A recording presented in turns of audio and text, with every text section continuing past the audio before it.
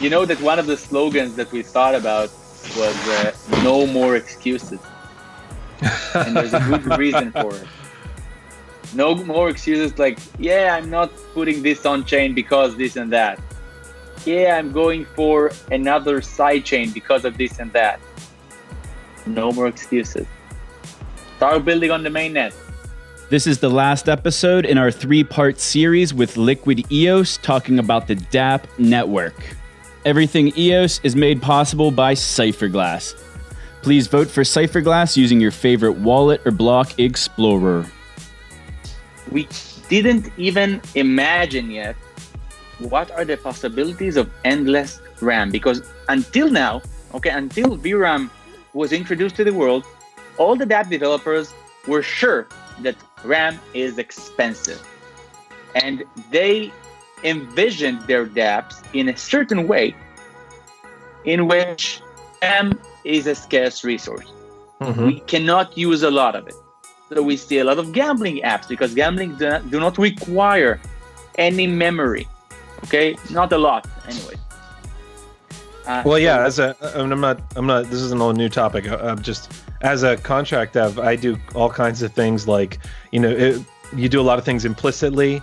Like if I can get away from storing it and just kind of act like it exists even though it's not stored, then I do. And you delete things liberally. Yeah. So I get what you're saying. We've all grown to think that like RAM should not be used if at all possible. Exactly. And we're trying to say, guys, ladies, there is no reason to keep thinking that way. And if we're talking about games as well, we have a lot of conversations with game developers saying we do not need the game logic on chain, so we don't need any RAM. Like the only thing that needs to be stored on chain is the items themselves, for example. But what's interesting is if there's not a cost limitation, why not is the thing. So all of these reasons for them doing it, it's what is the reason behind that? And the reason is economic. Like, why not? If it's cheap and available, why are you pigeonholing yourself to only put the most important stuff there if you could put everything there? More than that, if you don't put the game logic on top of the chain, you can cheat, essentially. Like, how do you know right now if an item is rare? It's because the game creator tells you that it's rare. But if the game logic is on chain, you can make sure that this is the only sword you're going to have ever created by the game, right? So it's who gets the item in the first place? Right. Yeah. For example, not even its rarity. Who gets it? You're right. And trust is something that's again, it's interesting not just to prevent your customer from or your player from cheating. You also now you can think in terms of not trusting your partners not to cheat, your games you're connecting with. Because once you're relying on them, they get the opportunity to cheat. If you're having a shared logic or shared economies,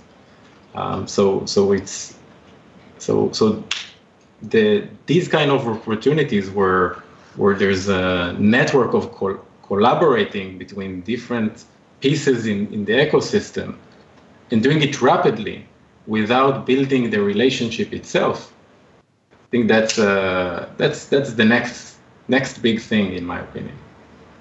Now, IPFS has a kind of a reputation for being not the quickest, for not being the quickest thing out there. What kind of latency are you guys seeing with VRAM, and that is related? And how will the network deal with how slow IPFS can be at times? Or is that just something that the DSPs have to figure out? Oh, no, definitely not. We took that into consideration.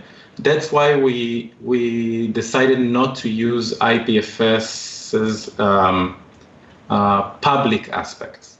We're only using IPFS. Everything that the DSP is supposed to fetch is already local.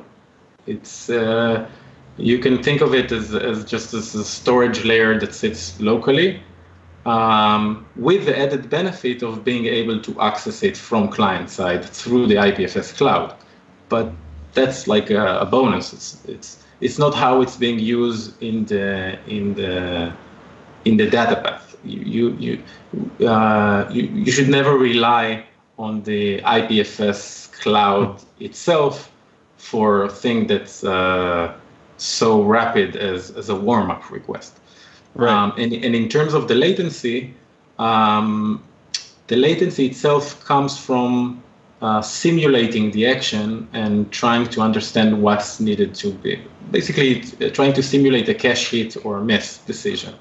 Right.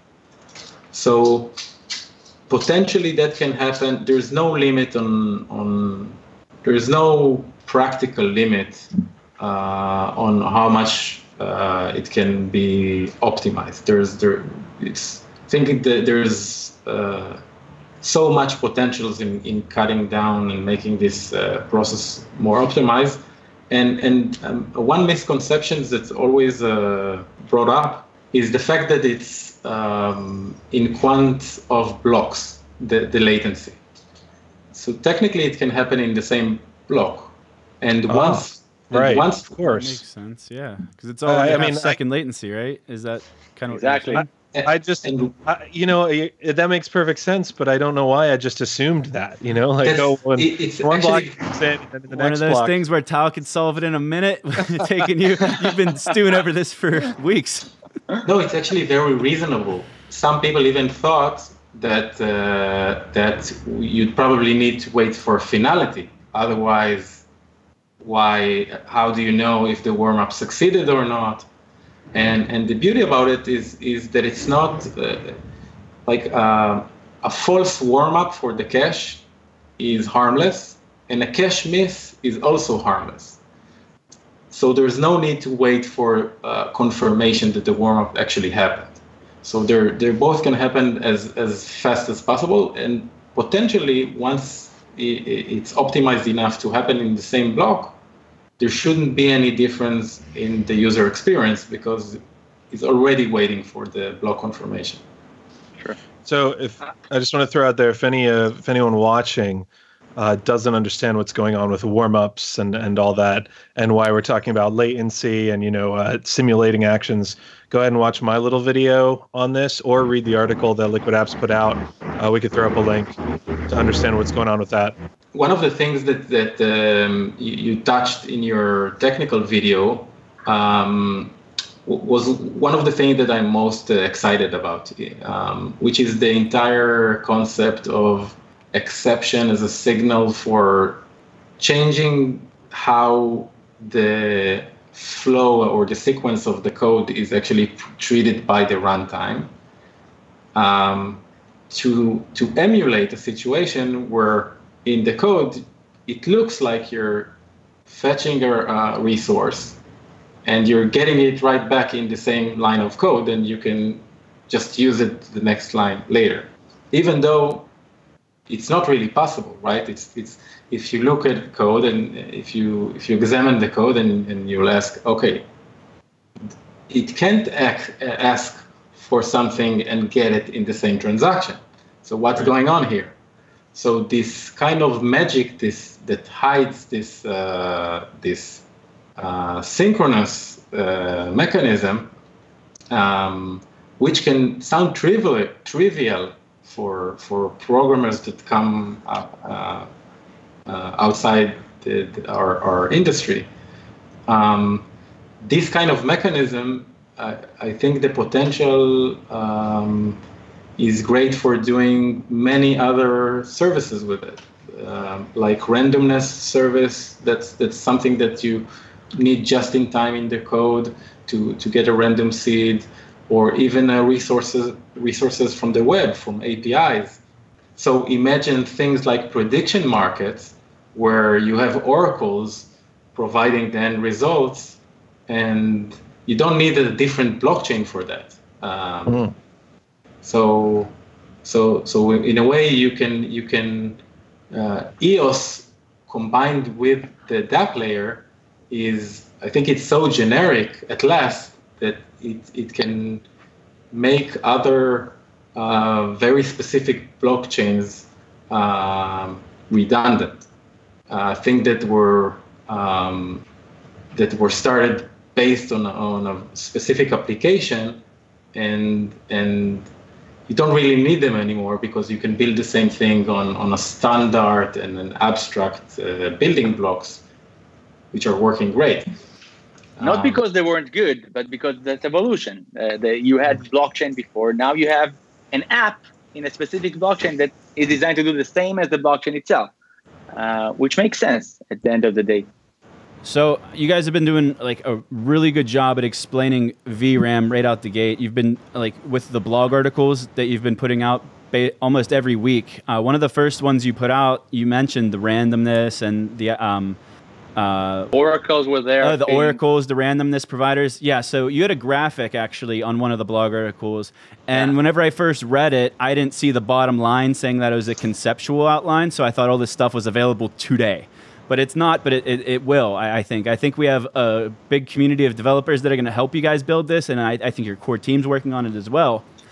But what other services has you guys excited that we haven't covered yet? And I guess I'll backtrack and I'll just tell you mine, and that's the free accounts. So how is the free accounts going to affect user adoption? And you just put out a blog article recently about reaching virality and how free accounts is a huge part of that. And that's true. There's this huge point of friction asking someone to pay at minimum $1, but that's even too much. We've seen the freemium model, how it took off in like the late 2000s. People want to try things before they put any money in, and the same is going to go for account creations. I think any price above zero is problematic at that sense, because until you know what you're paying for, you might hesitate. Mm-hmm. So I'm imagining a world when you download an app and you press the sign in, and it instantly creates an account on the back, and it's an EOS account. An account you can actually upgrade at any time to become a real EOS account with paying RAM for it. But until you do it, you can still use the app as if you have your own account. So I think there's another aspect to the accounts issue. For Facebook, each user also costs money, right?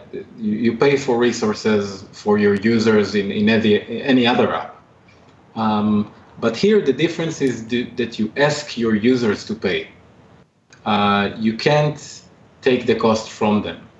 So whether it's expensive or cheap, whether it's on RAM or in VRAM, you still need the ability to take the cost on yourself as a dApp developer. And I think that's even a bigger barrier than whatever it's going to cost. Even if it's going to cost a cent, a user is not going to open his wallet for an account. True. So it's very important to give dApp developers the ability to pay for their users. Even more important than having this payment cheap, because when you build your business, you know that certain things, you don't try to be profitable from day one. So even if your unit economics doesn't work, you know that in the future, probably things are going to optimize, and people are relying on the fact that it's going to get cheaper and cheaper. But the fact that they can't take the cost on themselves, I think it's a big barrier. And that's something that we definitely see the dApp layer providing many solutions in the form of whether it's virtual accounts and having this account data in VRAM. I think both these things together can allow you to actually start thinking of bringing mass audience. So let's talk about, unless you have a quick follow-up, Zach, let's talk about Immortal for a little bit. You got to carry. We got a limited time frame here. We got to get through this. Okay, all right. So let's talk about. Okay, so right now, let's say bet dice on EOS, right? BetDice is, sort of decentralized. There's a contract on the back end, but something could happen that takes the domain down or like the front end down, right? It could be a rogue actor in the company. It could be the company itself. It could be some legal order. It could be some kind of other, a hacker or whatever that takes the front end down. And the idea is that, well, someone else could build another front end that interacts with the contract, right? But we all know that like if Facebook went down, and suddenly there was a like Facebook2.com that you had to start going to and you had to switch over to, it'd be a serious hit to the business, despite even if the back end was still up, right? Sure. And so that would be a big hit to, I'm just taking BetDice as an example here, but any DApp. But with this, with the prospect of hosting things in a decentralized way from start to finish, from back to front, are we creating a breed of dApps that can't be shut down, that can't be hurt in that way, where if there's a government or a hacker or a rogue actor or some the company just decides to exit scam, are we creating dApps that can live on forever, that are immortal, that can't be taken down by a hacker or the company or a government or a rogue actor? So that's a great point, and I think that there is another aspect to it, having the front end in a centralized place where it not only can be taken down, but a hacker can abuse it. A hacker can replace your front end, and it won't help you if your contract and your logic is safe and decentralized and trustless. If the entry point to your application is something that someone can hijack and point you to something that doesn't even talk to the blockchain.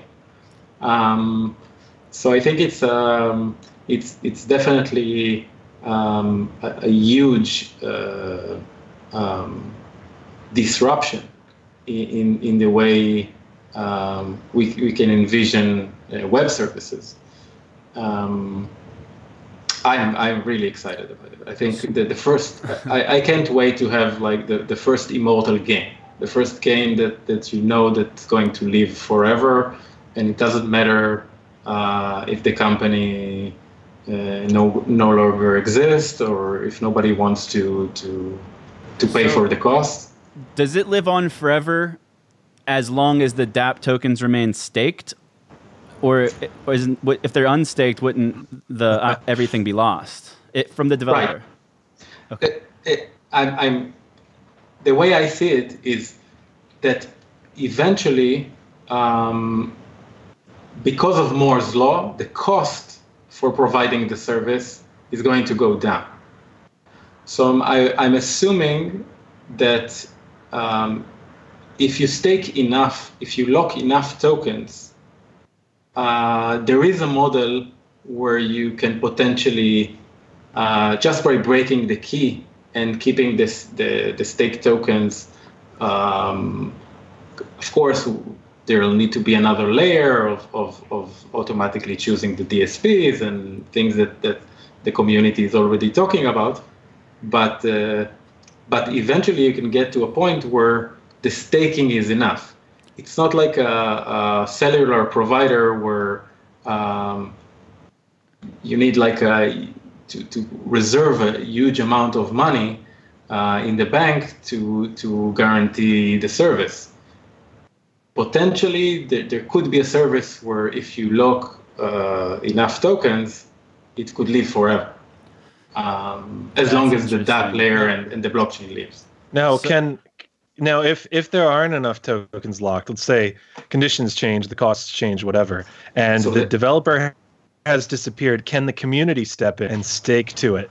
Of course, that's going to be the beauty of it. So the community, that's I think that's how things can become truly decentralized. If the community starts assuming the costs and not the dApp developers, because someone has to pay for the usage, right? Someone has to pay for the RAM, even if whether it's $20,000 per gigabyte or whether it's cent per gigabyte, like it is in Amazon. It doesn't matter if. Sorry, I lost. For comparison, on the main net, we could stake CPU to other accounts. So we could assume that like this eternal game, if the dApp service providers, maybe they increase the bar of how many tokens are required to be staked for a certain amount of storage, the community that's playing this game, they could basically stake their tokens, their dApp tokens towards these DSPs, and then they might just forget about them and say, this game, I want it to live forever. I'm leaving. I don't even want these tokens anymore. They're just going to support this game forever. Is that? Yeah. And we've seen like, it's not totally new in the sense that we've seen fans of classic games take games and try to rebuild them and try to revive them as a community as a whole. One of the Star Wars game just was rebuilt completely by the fans because the original company just shut down the game, and there was such a demand that the community just rebuilt the entire thing. Mm-hmm. So hopefully that won't have to be such an effort anymore. All right, I have a question that I've been itching to ask this whole time. Benny, you teased it in the Liquid Apps channel. Liquid CMS. What are you guys allowed to talk about with that, and how does that integrate with the dApp layer here? Yeah, guys, don't Google it. You'll find nothing. I'm going to try to skip this one, but I'm going to tell you something else. I'll take it. I'll take whatever you can give me.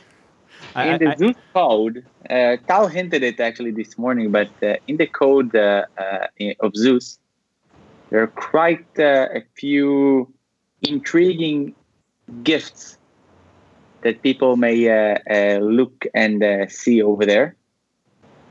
Some of them, as Tal will say, may be related to the CMS. Right, Tal? Plain sight. Yeah, I love it. The EOS community seems to be on a little kick for treasure hunts anyway, so I like this. I like that answer. I would put it a bit differently. We're not going to release things by surprise. And we're not going to hide things. The process that we're trying to do is a process that's highly engaged with the developers community and really trying to focus on the needs. And that's why whenever we progress and we have something new, whether it's a blueprint or the data structures or beginning of a service, we don't wait. We release it and we want to hear the feedback. So you're developing every single iteration of a new feature is public and open to community contributors, and you actually encourage community contributors. Is that kind of that's how I interpreted that? That's true. Right. That's exactly right. And the reason we're doing it is because we want our solutions to fit the needs with as few iterations as possible. You get rapid feedback too whenever people are supporting the open source code there. We don't claim we know everything or everything should look like, and we're not naive, and we think it's magic is a gradual process behind the scene. No one, there's no product owner that knows exactly how things should be in the first iteration. Whenever you see a very, very good product, it's usually giving this kind of perception, but that exactly means that the product work and the process was good, not because there was a product, a Steve Jobs kind of a product genius that just knows what to do. It's always a gradual and tedious process, and the end result may look like magic. So it's kind of misleading. Collective genius is what it is. Yeah, Right. nice, nice. Decentralized genius. I can add to that. In the last week or so, I had a lot of calls with various developers in different areas, and they were talking about utilizing different parts of the dApp network, asking if some things are possible. And I'll try to throw a few ideas that I know that are okay to discuss, not breaking any NDAs. We could talk forward thinking. So if I asked you a question of what do you envision being possible in the dApp network 5 years from today, like where do you see this going? If the community wants to develop it with some of the support of your core team, but mostly it's a collaborative effort though. So it's everybody. What do we see in 5 years? Maybe less. Hopefully less. 5 years is a long time in crypto space. 5 years is forever. Can we do 1 year, 2 years? Let's try to envision. Let's try to envision like the next few months or up to a year, as you said. Branches of oracles popping out in many different fields, allowing for data coming off of the actual World Wide Web into the blockchain and onto different pricing mechanisms. Randomness is achieved, a way to hide your data even though it's on blockchain for a certain period of time, for various games or other features that we can't even imagine yet. KYC process on-chain becoming from a DSP, a payment solution from a DSP. History nodes is no longer an issue. Memory is being solved. CPU is being solved. Guardian service. Guardian service. What's Guardian service? I'm maybe a little behind here.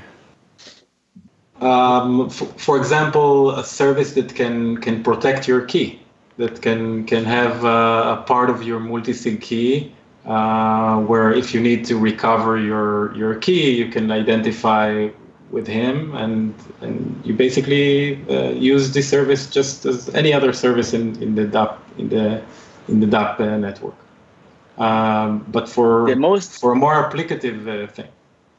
The most interesting for me about that network is the fact that in a free market ecosystem, you can build any service you would like as a DSP and as a developer as well, on the other hand, to be able to request a specific service.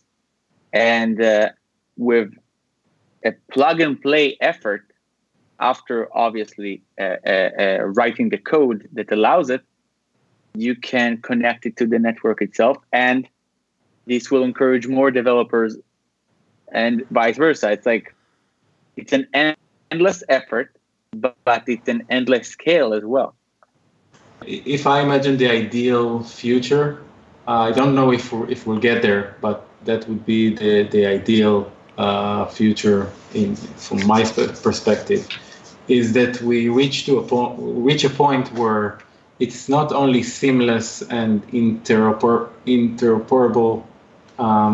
in terms of different chains and resources, but even code compatible with classic software, with the actual ability to take source code that wasn't meant to run on the chain, and without modifying it, running on the chain, like taking a classic web application and with minimum work making it work on the chain. I think Pete has something to say about this. I'm sorry to interrupt you. I messed that up by interrupting you, but Pete's eyes lit up, my eyes lit up. That's exactly what we're doing. Yeah, I think that's the vision, getting to a place where software development is compatible off-chain and on-chain is seamless and compatible, and there's no real effort and barrier, like absolutely no effort and barrier between switching between one to the other.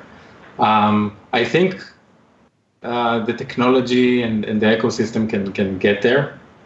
I hope, but I definitely think it should go there in this direction. And the collaborative effort will allow it to go there. Pete, you got anything to say? Pete, I don't even know what to say to that. No, I'm still reeling.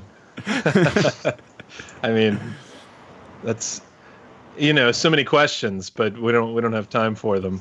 That's number 3. That's part 3. Yeah, right. I can tell you this is a 3-parter. How we're going to do it as a community. All right. No. Gradually. Something. Very gradually. Yeah. All right, so we've actually, I don't know what episode this will be whenever we get to this end here. We've been on this call for, I think, almost 3 hours. You guys broke the scatter record. This is going to be this is probably the last episode of, I don't know if it's a 3 or a 4-part series, but I really, really appreciate everyone's time here. If anyone has anything else they want to talk about, now is the time to get it in. If you want to ask the community to maybe build something that you guys aren't building that you want them to, or you just want to plug something, now is that time. Definitely. We're looking to expand the team now, and we want to build the team, continue having the team with very, very high caliber. And the best people we can get, basically. So we're looking to expand. If you think you're up to the challenge, then feel free to send us your details. And I would add that if you're a DApp developer, do not hesitate to contact us through the group Telegram or in private messages. We'll be happy to assist if need be, and let's see the system scale together.